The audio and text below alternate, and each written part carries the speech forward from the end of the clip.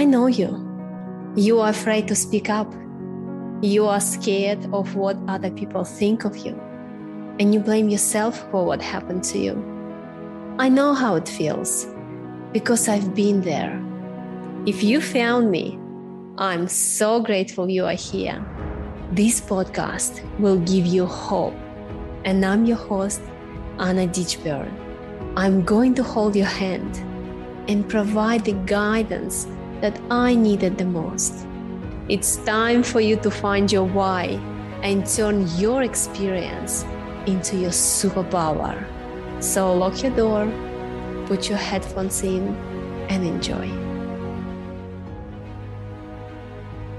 Terry Wellbrook, welcome to the world's best trauma recovery podcast. Oh my gosh, Anna, thank you so much for having me. I'm excited to have a great conversation about trauma and recovery and healing and hope today.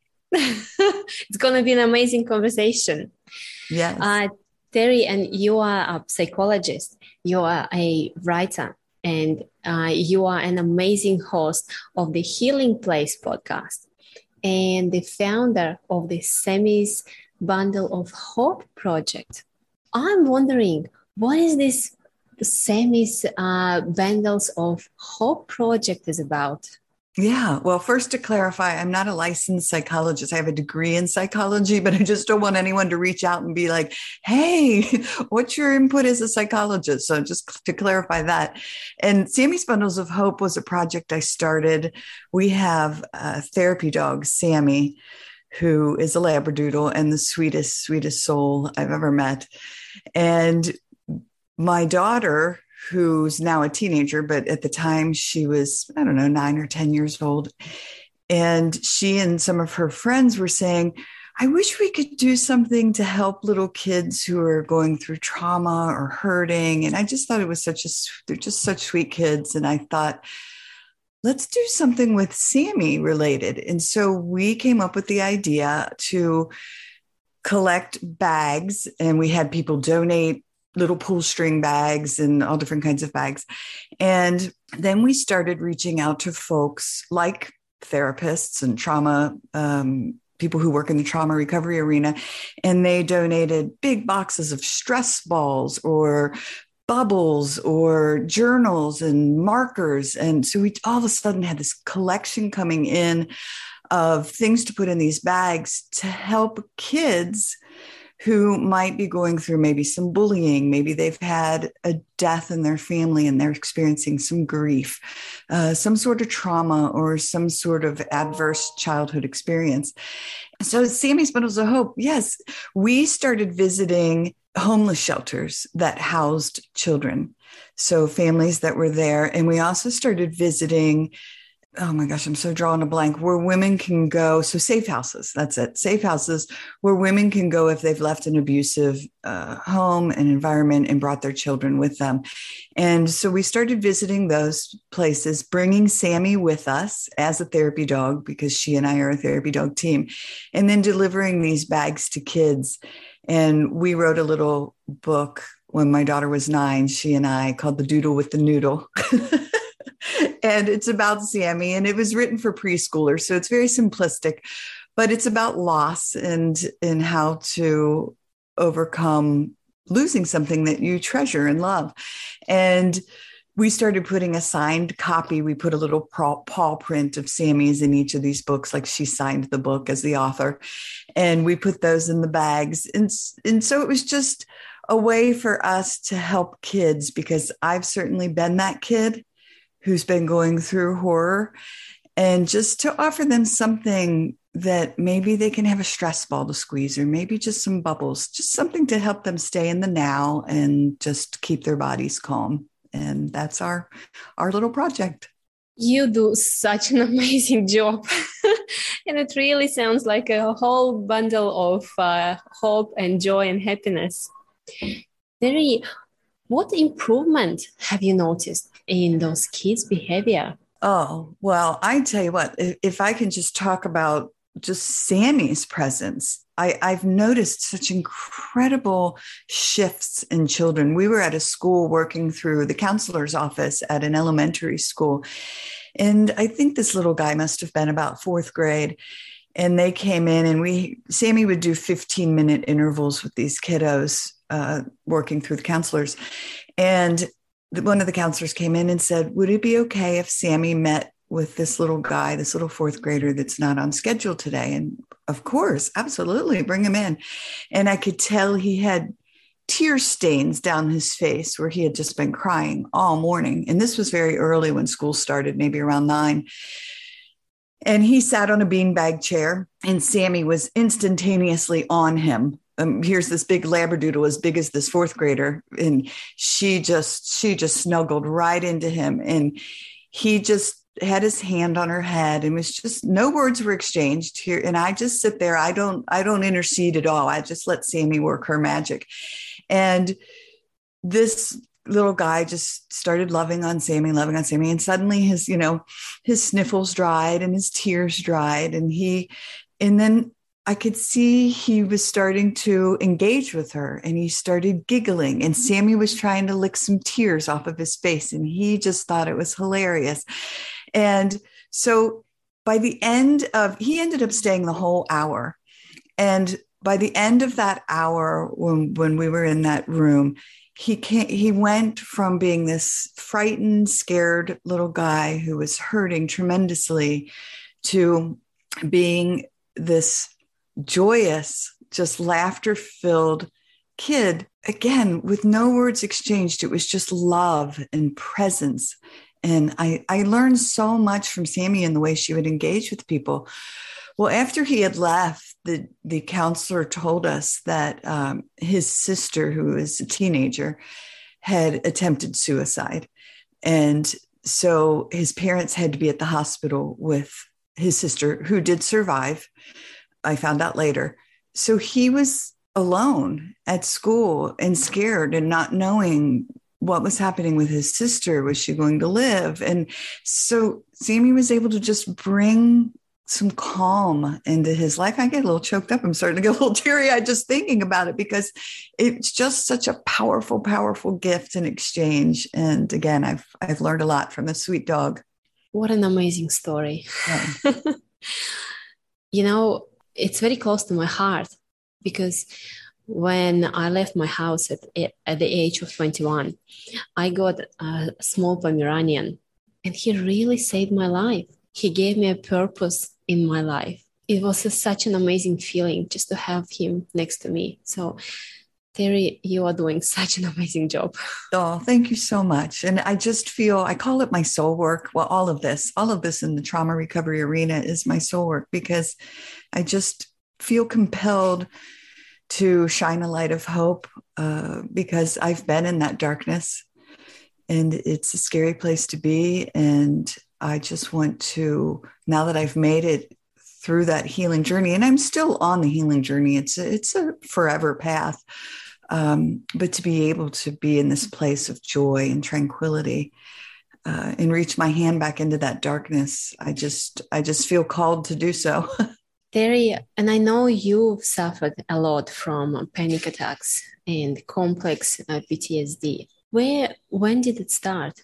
Oh, my journey all started with horrific trauma that I can remember, going back to 4 years old. And I can certainly go through my trauma story, and just to paint the picture, and then what transpired after that, if you would like. Yes, please. Okay. So when I was 4 years old, an intoxicated parent attempted to drown me and my 1-year-old sister in a bathtub. When I was 5, I was sexually molested for the first time by a 16-year-old neighbor alongside my 5-year-old best friend. When I was 9, I was actually molested by a 19-year-old neighbor when my mom sent me for a can of soup. When I was 10, I was repeatedly molested by my choir director. Also, during those first 10 years of my life, my dad was physically abusive until he sought counseling and then stopped hitting us when I was 10. My mom was an alcoholic my entire life, so I never knew who was going to show up at the end of the day. When I was 14, I was sexually accosted by a religious education director in the rectory of the priests where I worked in the evenings. When I was 16, I lost my virginity to date rape.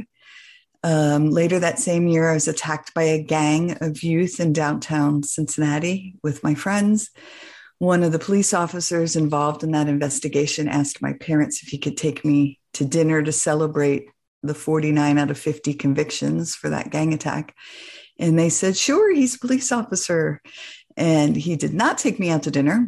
He took me back to his apartment where he attempted to rape me. When I was 21, I was involved in a bank robbery where a gun was held to my head and my coworker was stabbed 3 times with a hunting knife. They did not catch them. And 3 months later, they would return to our main office where I had just moved. Only this time, the man who had held the gun to my head would pull the trigger and murder my coworker. I had run from the back of the bank and came face to face with a second armed assailant who pointed his Luger at me, but the gun misfired and my life was yet again spared. So that was my crazy first 22 years of life. And those are just the highlights. There was a lot more interwoven in all of that, like money struggles and so forth. And so after that, I started to have severe panic attacks, and I was on antidepressants and I was on anti-anxiety meds. And it was the 80s into the 90s. And there really wasn't a big knowledge of trauma and the impact that it has on our bodies, brains, systems, spirits, the holistic view of trauma's impact.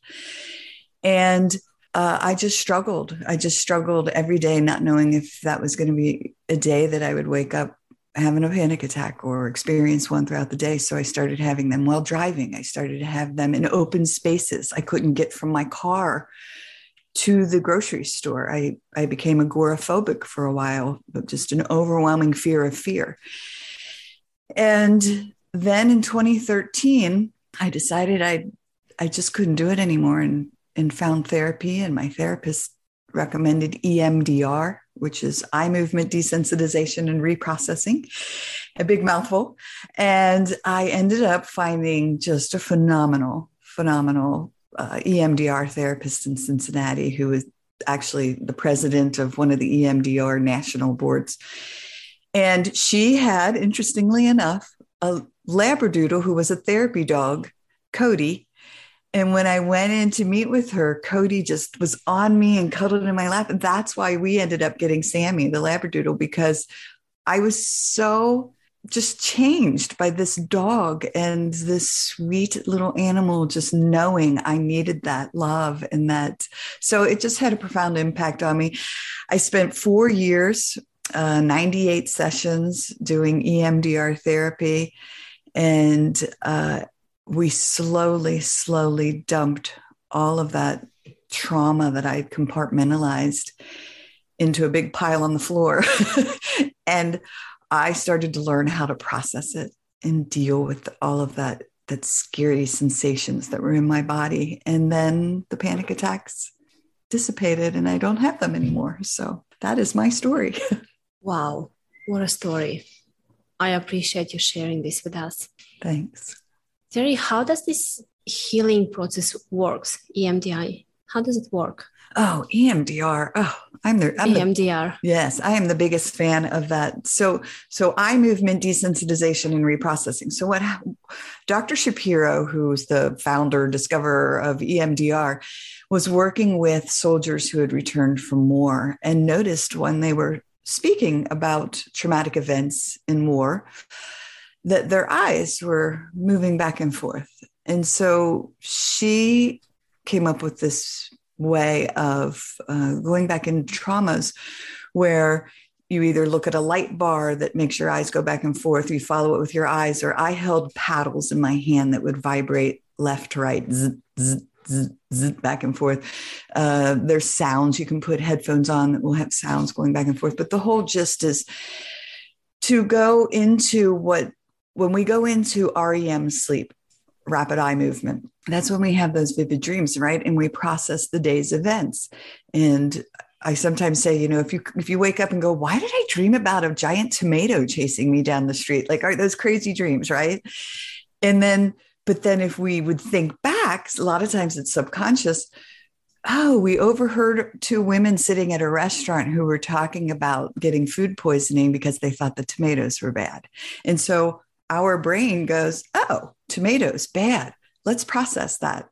We process it through a crazy dream, and then it's gone, and it no longer haunts us. It no longer it causes triggering. Well, when we go through horrific trauma, so many times it overwhelms our system, overwhelms our bodies, especially, like me as a little kid, having all of that happen to me. My body couldn't handle it, my mind, all of it. And so it just became this trapped, stored negative energy that I didn't know what to do with. And so EMDR gave me a way to then revisit those traumatic events safely. We would do a lot of grounding work. We would do a lot of check-in, like, where do you feel it in your body? I'd say, oh, my stomach's flipping. Oh, feels like somebody squeezing my shoulder.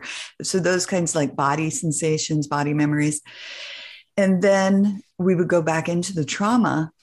I would, follow the sound, follow the light bar, and just notice what comes up. And sometimes, again, it would be a body memory, like, oh, my legs are tingling really, really bad. Or, oh, somebody gripping my shoulder. Or it would be the crazy things, like I'm riding my tricycle in the sky, but then we would follow it. And again, it became almost dreamlike, but consciously, to allow myself to just process and work through so many of these horrors. And then I would be exhausted and cry a lot afterwards for the next 24 hours but I kept going back because every single time, and again, I might cry, I felt just a little more healing happening. I felt a little more hope because I thought I was broken forever. I truly did. And not understanding yet brain plasticity and the fact that we can rewire our brains, we can change the way those neurons are firing. Huge. It shifted everything for me because now I understood that I could heal this, that I could still have the memories, but not have the emotional charge connected to it. So like me just now going through all those traumatic events, I don't feel triggered. I don't feel panicky. I don't have anxiety. And I almost sound robotic when I rattle them off, but it's because I no longer have that emotional connection to it. Isn't it a great feeling Yes. to feel free from those emotions? Yeah. Terry, I wanted to go back a little bit to your childhood when your parents first attempted to kill you in a bath. Why? Have you ever had a conversation with them? What was happening? Yeah, good question. So my mom, who is still alive, my dad passed in 2009 and we did healing work together before he passed. So I feel very at peace with my relationship with my dad. My mom is 86 and she's now living sober. She didn't quit drinking until she was 82, 83. She had a little stumble this past year, but she's back to living a clean life. But when she quit drinking at 82, I was standing at the foot of her hospital bed with my sister next to me. And this story of the drowning had come up. And I said to her, Mom, you have got to start facing your own childhood traumas. What happened to you? What happened to you? And man, she cut loose. Like it was that moment. And she started sharing the horrors that she had been through as a child, violence at the hands of her own parents, sexual abuse. And again, I was seeing myself through her eyes and I was like, all right, now I'm starting to understand it. It's not an excuse for her behavior, but now I was really starting to step back and not see it as, oh, I had this alcoholic parent who was neglectful or didn't treat me in such a loving and compassionate way when alcohol was involved, which was often. And I started to say, this was a very healed hurt little girl who is now 80 something years old and still hurting and is still that hurt little girl. And so I started to do some healing work with her. and talk about these things like the bathtub incident, but she started seeing a therapist, and she started to do her healing work. So that's why I always tell people it's never too late. Like, here she is in her early 80s and doing her healing work. And now she was always a happy little jovial lady. I loved her when she was sober, just the most amazing human in the world. I just didn't like her drinking, but she's just happy and joyous and loving life and living sober. And I tell her all the time how proud I am of her, because she did the healing work in her 80s.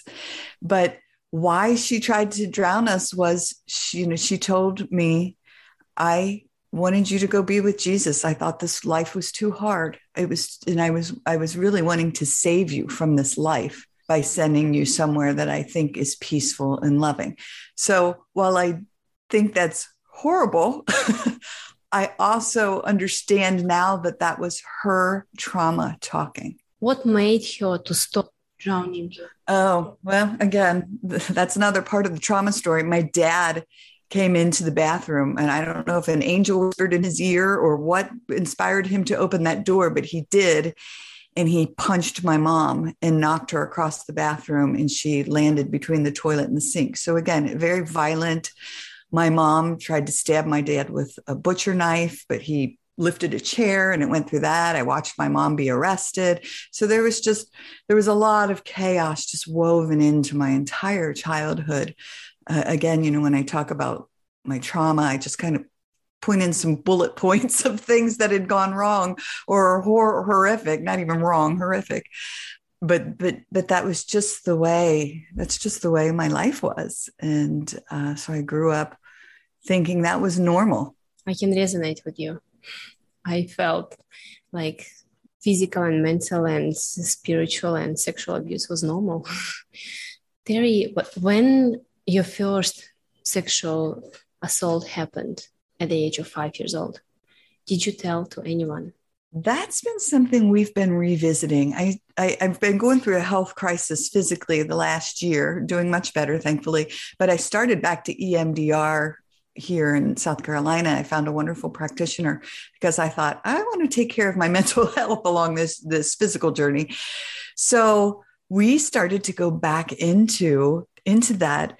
And one of the things that I tapped into was standing in the driveway at 5 years old and trying to tell my dad, and him responding, "We don't talk about that."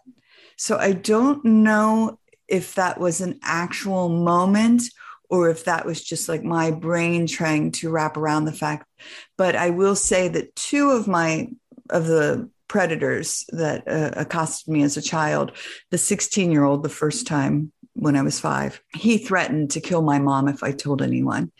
And then the 19-year-old, when I was 9 years old, he also threatened to kill my mom, and we lived next door to them. So that was, again, part of that, that I internalized and took on that weight, along with being sexually accosted and sexually molested, of taking on that weight of, if I tell anyone, my mom will die. So again, I'm on the fence about whether I tried to tell my dad or not, and whether, again, that was a processing thing or whether I really did try and he couldn't handle it. Because then once I started doing all this healing work, oh my gosh, then I dealt with my dad's trauma in his childhood, and everything started to make sense because I started to look at it from, oh my gosh, my dad grew up with an alcoholic father who was abusive to him. And I know I'm repeating myself, and I'm not making excuses.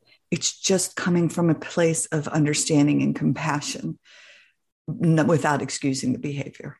And I completely understand what you're talking about, because looking back at my stepfather's childhood, him growing up with alcoholic father, a very abusive man. And I remember my grandmother was telling me all these horrendous things. And she wasn't a kind person either. She called my stepfather a very horrendous words. No wonder he was passing on those kind of behaviors on us when he was like horribly controlling and abusive. But it helped me to forgive him, honestly. I saw him as a 5 years old boy who is so scared and so damaged by his parents. And that's why I believe it's so important to heal. Oh, Anna, my heart's hugging yours because that's how I've dealt with all of my forgiveness journeys. And I know forgiveness is one of those I don't want to say taboo, but one of those subjects in the trauma arena, the trauma recovery arena, where some folks are like, I'm never forgiving. I'm not going there. Don't ask me to do it. And I say, everyone's on your own journey. If you're feeling moved to forgive, certainly do the healing work, but it's not a prerequisite for reaching a place of happiness and peace. But I did the same thing. Let's just take the bank robber.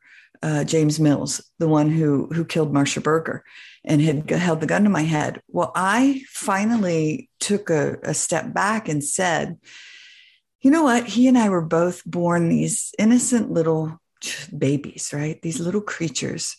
And somewhere along his path, he chose, and yes, it was his choice, but he chose to go down this dark road, this dark path that included violence and crime and all that he had chosen. But when I saw him as this little being, as this like little being of light, I was able to then forgive his soul. And it wasn't necessarily that I forgave him and his actions, but I was able to forgive his soul in this little creature. And so that's how I was able to do it. So I love it that you did a similar forgiveness. And you're right. It's not about absolving the responsibilities. Not, it's definitely keeping a person unaccountable for his actions, but it's more for your own health and for your own soul. Yes. Terry, have you forgiven your mother? Oh, most definitely. I just adore her so much. And I can't even, there's no animosity. I talk to her every day. We live a couple states apart now. And she truly is just a sweet, loving, kind, compassionate, beautiful soul who was very, very broken and dove into vodka as a way to cope. And I get that now, and I understand that now. And even when she fell off the wagon within this last year, she had, it was at Christmas. I was very kind and very patient and very just compassionate with her, and she was able to pull herself back together. But I also understand, our codependent relationship. And so we've healed that. And I'm no longer the one that goes in and saves the day and cleans up the mess. And so that's been a part of that healing. But, just to help you understand a really quick little story about my mom. So this was when my mom was still drinking. She did this. My sister and I had bought her this beautiful red wool coat that she had wanted so much. And she lives in Cincinnati, Ohio, which it gets really cold in the winter. And a couple of months after Christmas, like maybe, I don't know, March or April, I saw her wearing her old black beat up coat.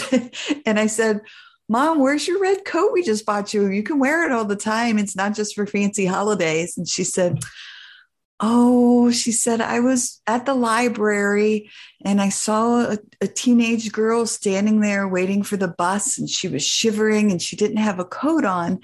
And so I said to her, do you not have a coat? And she said, no, I don't have one. And she said, so I gave her my new coat. And that's just the way she is now. At first I was irritated because I was like, oh my God, Mom, I gave that to you for Christmas. But then I was like, oh, Mom, you're such a beautiful soul. Like, that's how she tries to live. And so she really, really does try to do what's best. And has said she's sorry for what we went through. She says, I wasn't the best mother. And I say, Mom, you did the best you could with what you had. And that's all I can do. That's all we can give each other. Exactly. Through my own healing journey, Terry, I've realized on my own experience as well that drinking and taking drugs, I haven't been taking drugs, but my husband did. Gambling, sex addiction, all this escapism, It's all the result of childhood traumas. It's not just because we have nothing else to do or because we are bad Right. people. It's something is triggering those behavior in us. And now you are a mother of 3 beautiful kids. Terry, and how your own healing helped improve your relationship with your kids? Oh, that's such a great question. And I love it. Well, my sons have certainly been through their journey because that was a very toxic, tumultuous relationship that I had with their father. I left him in 2011, but these kids grew up in that environment. And I had a therapist ask me, I had taken my youngest son. They're now 28 and 26, but I'd taken him when he was a teenager. And the therapist literally said to me, why didn't you pack these kids up and leave sooner? And I just remember sobbing and saying, because I thought I was making the loving choice. Like I thought by staying in this toxic relationship, because we lived in this perfect little community with our dog and our beautiful home, and the kids went to their little Catholic school. And I thought that I was creating this beautiful, perfect life for them, not realizing they were living in just absolute toxicity. And so now they're doing their own healing work. And I'm so proud of them because my oldest is in EMDR therapy. And I'm like, yeah, I love it. Because I'll call him and say, how's it going, buddy? And he's like, oh, I just did EMDR and, it's tough, it's rough, but I keep going back because I can feel the healing work happening. So he had a traumatic incident in college. As much as we try to protect our kids from trauma, life comes along and knocks us off our feet. And so I love it. These 20-something-year-old kids, I call them kids because they're my kids, are doing the healing work, and that they are armed with just these amazing coping skills, and mom filling them up with this over these last, few years. And they're meditating and they're doing yoga and they're practicing all these things that I preach all the time. And again, I hate to see them hurt, but I'm just so darn proud of them for the self-care that they're putting in place in doing the healing work that they need. Amazing. And I also believe that we need an adversity in our life to grow. But it matters.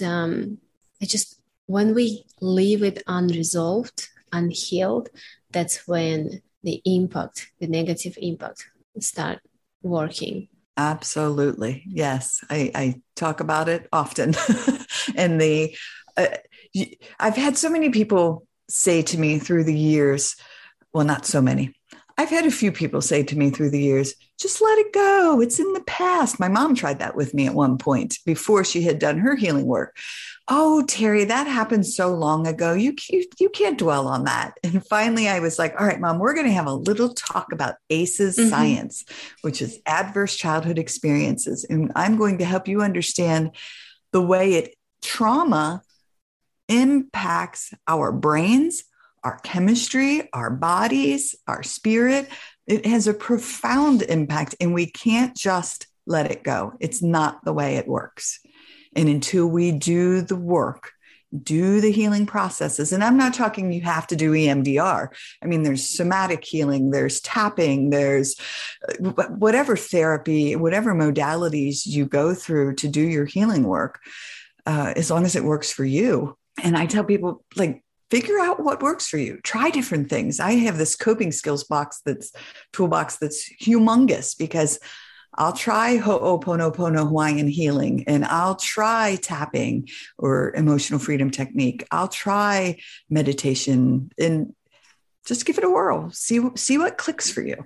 Terry, how does it feel for you being healed or start healing? What sort of feelings you have? Life altering. I just feel so very blessed. I've always been a person of positivity, and people would say to me, Terry, you radiate joy. You're always smiling. And how did you live through all that? And I'd say, I have no idea. But then I realized I also had high resilience in my life. I had a grandmother in my life who was incredibly loving, such a sweet, gentle soul, never yelled at me, never hit me, just a beautiful presence in my life. I had a second grade teacher who was invite me to her house and give me I still have a little heart trinket that she gave me, a little Holly Hobby ceramic and little container that I kept like jewel earrings in and stuff. And so my feelings now are that trauma can come along, or moments of life can come along. It doesn't necessarily have to be trauma, like this illness. Normally, this would have knocked me for a loop, right? But instead, I've looked at it from such a different lens, through the healed lens, and said, okay, what lesson am I supposed to be learning through this struggle? What lesson am I going to take away from this?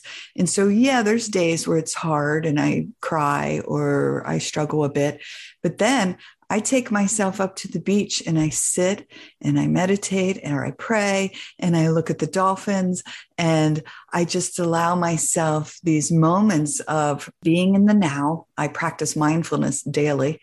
I talk to my little lizards that live on the bushes in the front yard, and I, allow the bird songs to just permeate my being. And I just practice gratitude and I practice mindfulness and live in the moment. And then the scary stuff isn't so scary. And I feel joyous and peaceful. I can feel your joy and I can feel your peace through the screen of my laptop. And the first time when we met, I saw your sparkling eyes. I saw your beautiful big smile, and I could feel your energy. And it was before you start telling me your story, and I couldn't believe what you've gone through. It's a magic what's happening when you do the healing work. And what helped me is not to forget and move on, but to face my deepest, darkest, really go deeper and see what this situation was teaching me about. And I believe that a trauma can be a very powerful source of inspiration for self-development and self-healing and self-love. It just depends what story you want to believe in, whether you want to keep going as a victim or whether you want to keep going as a striver. Yes, I love it. And I so often bring this up on my show, as well as conversations with folks who are going through difficult times. We can move from being a survivor to a thriver. And it's all a matter of being willing to go back into that darkness. And I'm not going to lie, it's scary to go back into that darkness. But when you have hands to hold like yours and your beautiful work, mine, and so many survivors who have done the healing work. Oh, how many folks I know who are working in the trauma recovery arena who are trauma survivors, and they're doing it because they know that we all need a hand to hold. And so we all just keep reaching our hands back in, like, come on, you can do this. Come on, you can do this. Grab a hold. And and it's a beautiful place to be, as I know to make it through that. Terry, and what inspired you to start your podcast, The Healing Place podcast? That's such a great story. So I was working in a mental health agency in the school systems and putting that psychology degree to use. And one of my friends was a therapist, and she was in her 20s at the time, and I was in my 40s.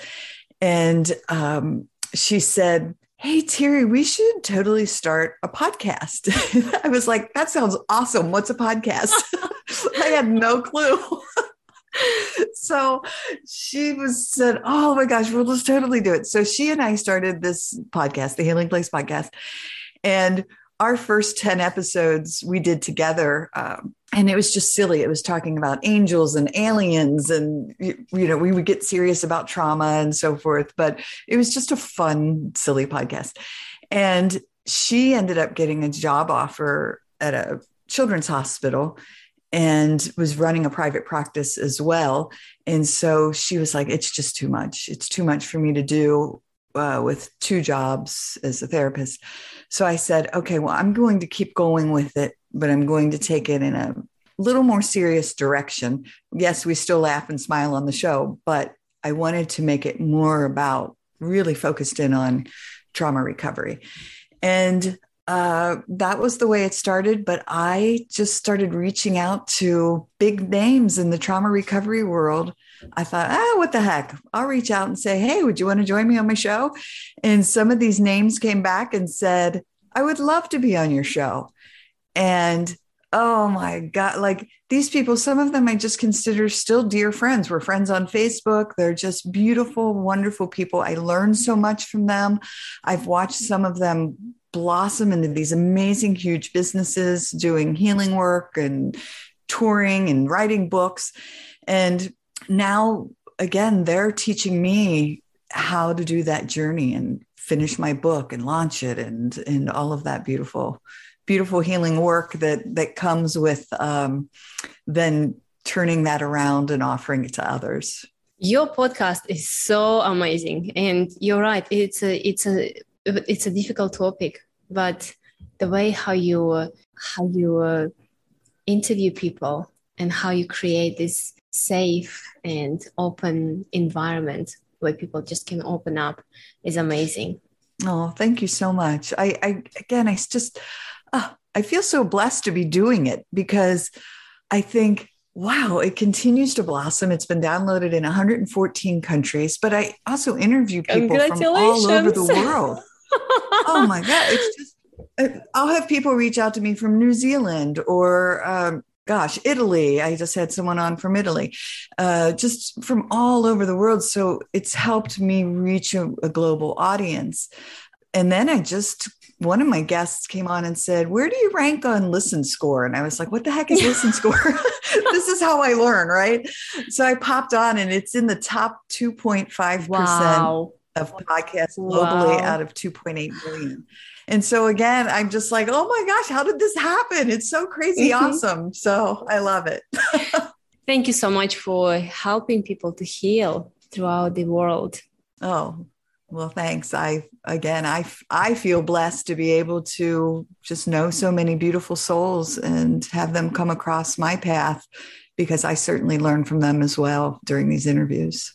Terry, and what tools do you use to help your clients to heal? Oh, I think no one is a cookie cutter, right? Like, no, we just don't have these cookie cutter solutions. So everyone is an individualized plan. And so just helping people understand, one, that no, you don't have to meditate to do healing, because some people will be like, I can't do it. I can't get my mind to turn off. It's okay. I couldn't do breath work when my therapist kept telling me, practice these breathing exercises, 4 square but all the different types. And I thought, I can't do it because breathing, to me, it would bring attention to the fact that I was in my body. And at the time, I was still doing the healing work and I was terrified to be in my body. I would rather be outside my body, a little dissociated and not be in my body. And so, yeah, it's certainly, again, I have this huge collection of coping skills. And so it's a matter of going through and letting people really find what works for them. And coming up with a healing plan together is the best way, in my opinion, to help them figure it out. 100% agree. We're all different. Terry, where people can find you? Oh, thanks. So my website is terrywellbrock.com, and that's TERI, which is just one R, and then WELL, the letter B. And then I always feel like I need to be like rock, ROCK, like do the rock symbol. Oh my gosh, the Healing Place podcast is pretty much anywhere you want to tune in to podcasts. So iHeartRadio, iTunes, Spotify, Pandora. And then also on YouTube, I do videos of the shows. And then I also have some online courses, and my coaching is available at academy.terrywellbrock.com. And that's my school. So those are probably the best places. Oh, and the Facebook page is just the Healing Place podcast. I think there's like 5,600 folks there right now, but I just try to put out a couple posts a day with inspirational quotes or memes or stories. And then obviously the interviews. Amazing. And before we go, Terry, do you have any concluding thoughts? Oh, hashtag never give up. That's one of my, and hashtag hope for healing. Those are the two I use because there's always hope for healing.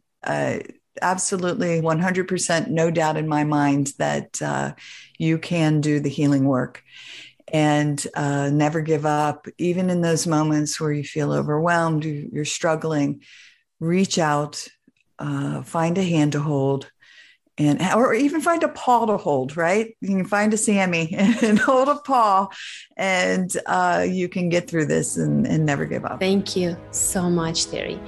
Ladies and gentlemen, Terry Wellbrock. Thank you for being here today. I know it's not easy. If you are ready to take this journey all the way, I can help. To find more about my unique method of turning your past trauma into your superpower, or how to connect with me best, go to annaditchburn.com. This journey isn't possible to do on your own. So make sure you like, subscribe, and review the podcast so we can help more people like you. And if you have someone in your life who is struggling to overcome their trauma, this is something you can give them that truly can change the course of their life forever. We'll see you next time for another episode of the world's best trauma recovery podcast. And just remember, you are able to help yourself, and you can do it right now.